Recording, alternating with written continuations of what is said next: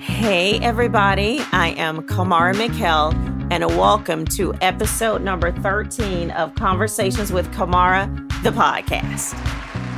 Thank you all so much for being here. Like I said before, it's been a little while. I've been doing some other stuff for some months, so I'm back now, and I'm so grateful to I've missed it. I've missed doing the podcast. So anyway, so today we're going to talk about chapter 56 of my book. And for those who follow along, chapter 56 is in descending order. So you've actually only missed a couple of chapters. So what I do is I go through and read a few excerpts from my book and talk about it. So back in 2005, I was diagnosed with major depressive disorder, acute anxiety disorder, and post-traumatic stress disorder. And at the time, I knew that I needed professional help, and that is exactly what I got. So chapter 56 is entitled, I'll Have Paranoid Please with a Side of Weird. So I'm just going to read one paragraph. It says, the summer of 2017 came, and Kyle continued being weird. He became paranoid. On more than one occasion, I knew that he wasn't dealing with the full deck. One night, my niece Sky and I decided to go to the movies in Riverview on a Wednesday night at midnight. So on a Wednesday night at midnight, we go to the movies. She and I got our tickets and went inside to see the movie. Once the movie let out, we were talking and heading to our respective cars and standing in the parking lot. And this is what happened. So went to the midnight movie, get out at 2 a.m. We're standing in the parking lot. We're parked like next to each other. We're talking and talking, laughing. So I'm facing her, of course. Behind me, she's like, Auntie, she was like, Kyle is behind you. I was like, what? She was like, Kyle is behind you. And I'm thinking, Kyle is behind me. Like, what? Sure enough, I turned around and he was sitting in his truck looking like some sort of pervert. And I just looked at him. I said, what are you doing here? And he was like, oh, I just got out of the movie. I don't know what I named his daughter, but whatever I said her name was in the book. So he was like, we went to the movies. And he said, but I had a feeling, that you'd be here. And I'm like, I said, you had a feeling that I would be here on a Wednesday night at 2:00 in the morning? Really? Oh my God. So he had just gotten, after I found out about the affair and everything that he had, I think that he thought that I would do the same thing to him. So, I told him, I said, I think what was so weird about it, my niece was so concerned, and she was like, I said, you know what, Sky, I'm just going to go ahead and go home. And she was like, Auntie, are you sure are you okay? I was like, yeah, I'm okay. She said, are you sure you're okay? I was like, yes, I'm sure. She said, literally, she was like, I need you. And he was still sitting there. She said, I need you to tell me that you're okay. I said, yes, I'm okay and I will be fine. So how about all of that? Oh, I had a feeling you were going to be here. We still lived in the same house. So literally, I left her, got in my car, cranked up my car, and drove home with him trailing me in his truck. So he just got to the point where there was one occasion where he asked me, I was getting ready to go somewhere, and I didn't want to see him.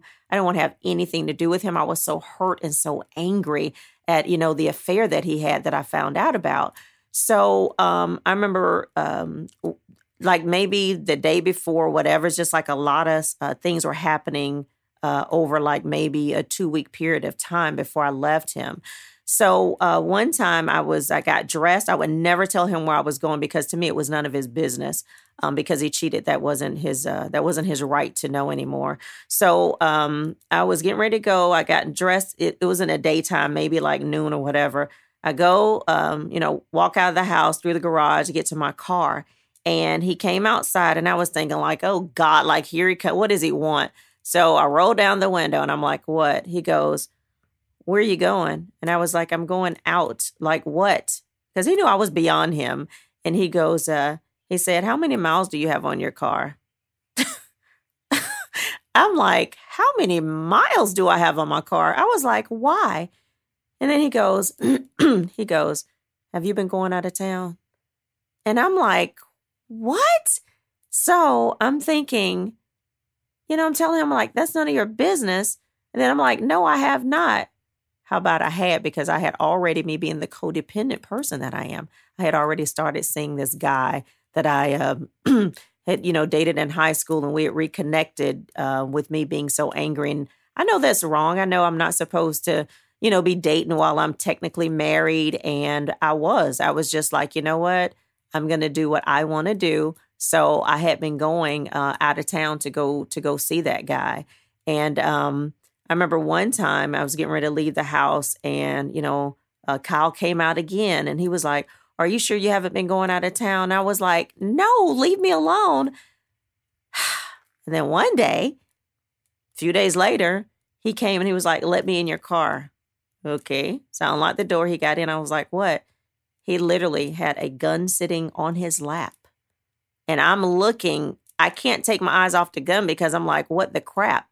I knew that he already owned a gun legally when we first got together, which I didn't like, but, I'm just kind of afraid of guns. But anyways, I remember he had the gun like sitting on his lap. Oh, no. I know what it was. That was another time when he had it on his lap upstairs in the house.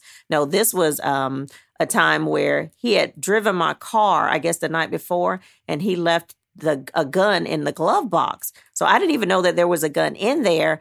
And why wasn't it in his truck with the other one? Well, it was one in the house, and then one, I thought it would have just been in his truck. But actually, he had went and got a second gun. And he said, I was like, what? That's the same gun? He was like, no. And I was like, what are you doing with another gun? He said, I bought another one.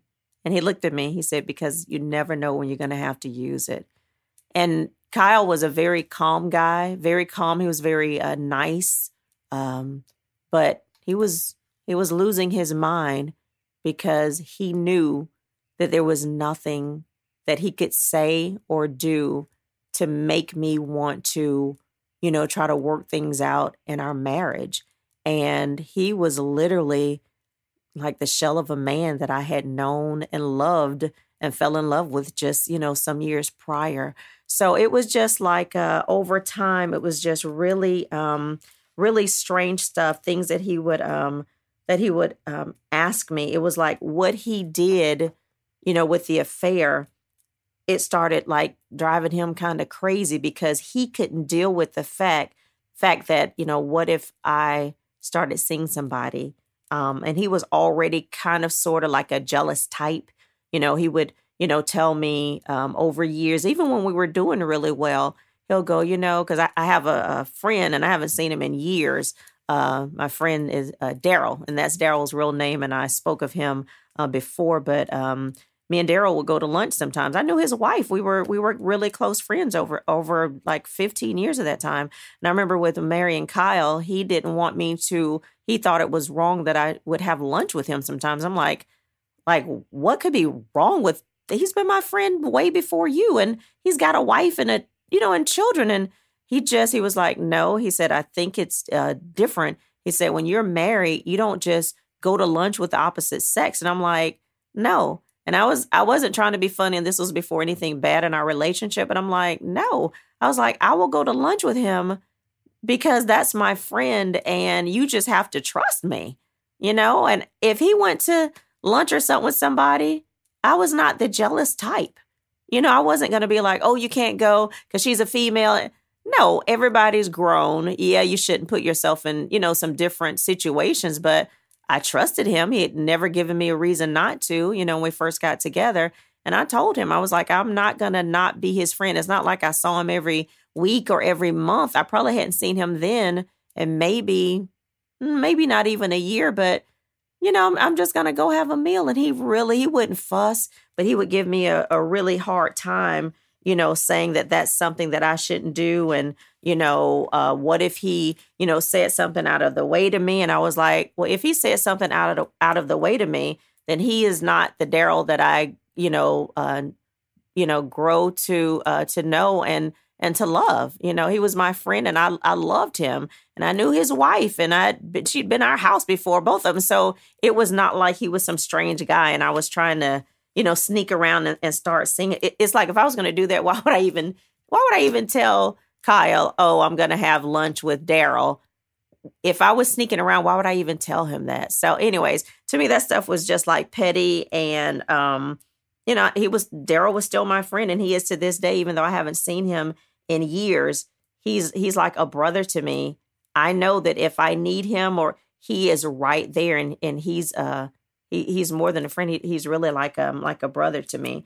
So anyways, when I left Kyle, I was going to be just like going to live with my parents or something, because I needed to get out of that house. And I think I've talked in the podcast about, me leaving, sneaking out of the house, and, how I was a part-time cashier at a Publix in Apollo Beach. And I remember, with the mileage thing, I remember my son calling me. I was at work, had on my little green Publix uniform, and my son called me, and he was like, Mom, he said, me and Britt is my daughter. It's like, me and Britt have been talking, and we got to, you need to get out that house. Kyle is being really, he said, he's being really a crazy person. He said, you need to get out. And I was like, oh, okay. I was just going on my little lunch break, which was really dinner, at Publix. And I was getting in my car, and he was like, you got to get out of there. And I was like, okay. I said, well, I'm going to leave. I'll leave soon. And my son was like, no. I said, well, I'll come up with a plan. He was like, no, me and Britt have a plan for you already. And I'm like, what? So anyways, he goes, okay. He said, are you still at work? I said, well, I'm, pretty much in the car now. I'm on break.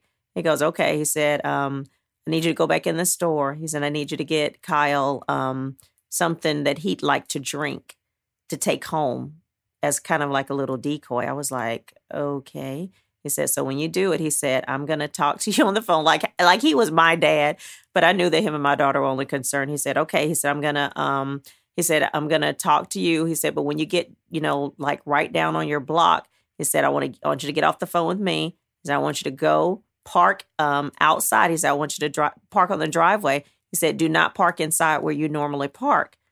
And I was like, okay. He said, that way, when you sneak out of the house, you don't have to worry if, he's going to not let you get out, and you'll be in the garage and it could just be a whole mess. And he was really concerned. Him and my daughter were really concerned, not just about a gun, but a second gun. And for Kyle to say, you don't know when you may have to use it. It was just really out of character for him, I'm sorry. And it was just, it was crazy. So sure enough, I started getting nervous, because I'm like, wow, like I'm really thinking about, people I've heard stories from where they had to sneak away, or their husband. I'd never had those situations happen. Like I said, things were calm in my life for most of my life. So stuff like this, even like I was talking on the last episode about, even having to, almost like fight him, just stuff like that. That was completely out of character for me. But years ago, I would have been looking at somebody like, really? Like, do you have to be that dramatic? But when that stuff turns around and happens to you, it's like I see the world a whole different way because of those experiences. So I have to be open to actually hear and really listen to somebody's heart when, when they're talking about relationships or, things that happen to them. A lot of times, judgmentally, I would have not told them, but I would have been like, yeah, really? Did you have to do that? Couldn't you just leave? And it's when the tables are turned, it's a whole different ball game. So anyways, got off the phone with my son. I had gotten some the Ensures, the little nutrient drinks. Had some of those because he had asked me to bring some when I came on break. So anyway, that was my son telling me to get something, and Kyle, who was my then husband, asked me to bring him something on my break. I was like, okay. So I had the Ensures. I got, home. I remembered, don't go in the garage, go in the driveway. I think he was parked like out on the street. His truck was, but he was in the house. So I was like, okay. So my son was like, just try to act normal, but do this, this, and this. Okay. So got off the phone with my son. Like I said, drove, got to the driveway, got out. I was nervous. I had a lot of anxiety, and I was probably being much more dramatic than I probably had to be, but it was just something different, for me. So got in the house, I unlocked the door, and he says, now I unlocked the door. It's not like I knocked on the door or whatever. And he was like, who is that? And I was like, it's me. Like, why are you yelling? It's me. He goes, oh. And I'm like, like, what is wrong with him? So anyways, I come in, I'm trying to make like little piddly conversation. So I'm like, oh, I brought your insurers. I'm just going to, put him in the kitchen, blah, blah, blah. I just came, home on my break. So I'm saying stuff that he already knew. But for him, when I got in the door, for him to say, who is it? And just the tone and that masculinity in his voice, it made me even more uncomfortable. And then, okay, the second gun. So anyways, I put the insurers, I was walking over, like I said, we live in a 2-story house. So I was walking over to the banister. So I think I left the insurers either in the foyer or on the banister. I don't remember, but I remember going upstairs and he lived in the master bedroom because when we moved into that house, I didn't move into that room with him. I already knew, it wasn't going to work. So I stayed in one of the other was 4 bedrooms. I stayed in like the actual 4th bedroom. So anyways, I'm like, okay, thinking, let me get some clothes. And my son had already told me, he said, Mom, I don't care if you just have to get underclothes, get what you can or nothing at all and get out of there. Okay. I'm going upstairs. I passed by his room and, look to my left and he's sitting on the bed and he's got the TV on, but it's like the TV is watching him. And he looked like he was just like out of it, like depleted. I won't say sad. It was like a blank stare. So I was like, I said, what is that? He had that second gun sitting on his lap. And I was like, so I was really nervous, but I was trying to act like I was cool. So I was like, why do you have that gun there? Like, why do you? And he just looked at me. Just like he said in the car that day, like, you never know when you're going to have to use it. Man, please. I was like, oh, let me go use the bathroom. I went around the little, stairway and over to the left, I think was the second bathroom. I went in the bathroom, but what I did was just ran the water, acting like I had to use the bathroom. I, slowly opened the door where he couldn't see me. I went in my bedroom. I grabbed like some underclothes and stuff and my contact lenses and my medicine. And I was like, okay, I'm getting ready to go back to work now. He said something to me. I flew out of there, locked the door, and I got in my car and I got my butt away from there. And my son told me to call him. So he said, call me when you get out of there. He said, I'm going to give you 7 or 10 minutes. He said, and if you don't, I'm calling the cops. And I was like, okay. So I, got down the street. I was so nervous. I called my son to tell him that I was out. And he was like, okay, are you okay? And I was like, yeah. And then I got emotional afterwards, but it was like pure adrenaline because it was so different. But I got my butt out of there. And the only time I went back to that house is when, I called the police maybe days or a week later, however long it was, to escort me to get some of my stuff from the house. And that worked out fine, even though I'll talk about it later because he worked the night shift and he was actually gone. And the guy started seeing the preacher, Christopher. He ended up paying his nephews to, meet me and my sister at that house to get my stuff and my furniture out of there. So, all right. So that's the conclusion of this episode. I'm glad it's flowing freely. I don't have anything I'm looking at anymore with my, cards saying, okay, I'm going to say this and this. It just flows freely. So I think that's maturity with doing this. So I'm just so happy to be back, and I will never, ever that I know of leave that long again from doing the podcast. You all have a great day. God bless you. And like I always say, if you know that you feel depressed or, you're just not yourself, please reach out and get help. It literally saved my life.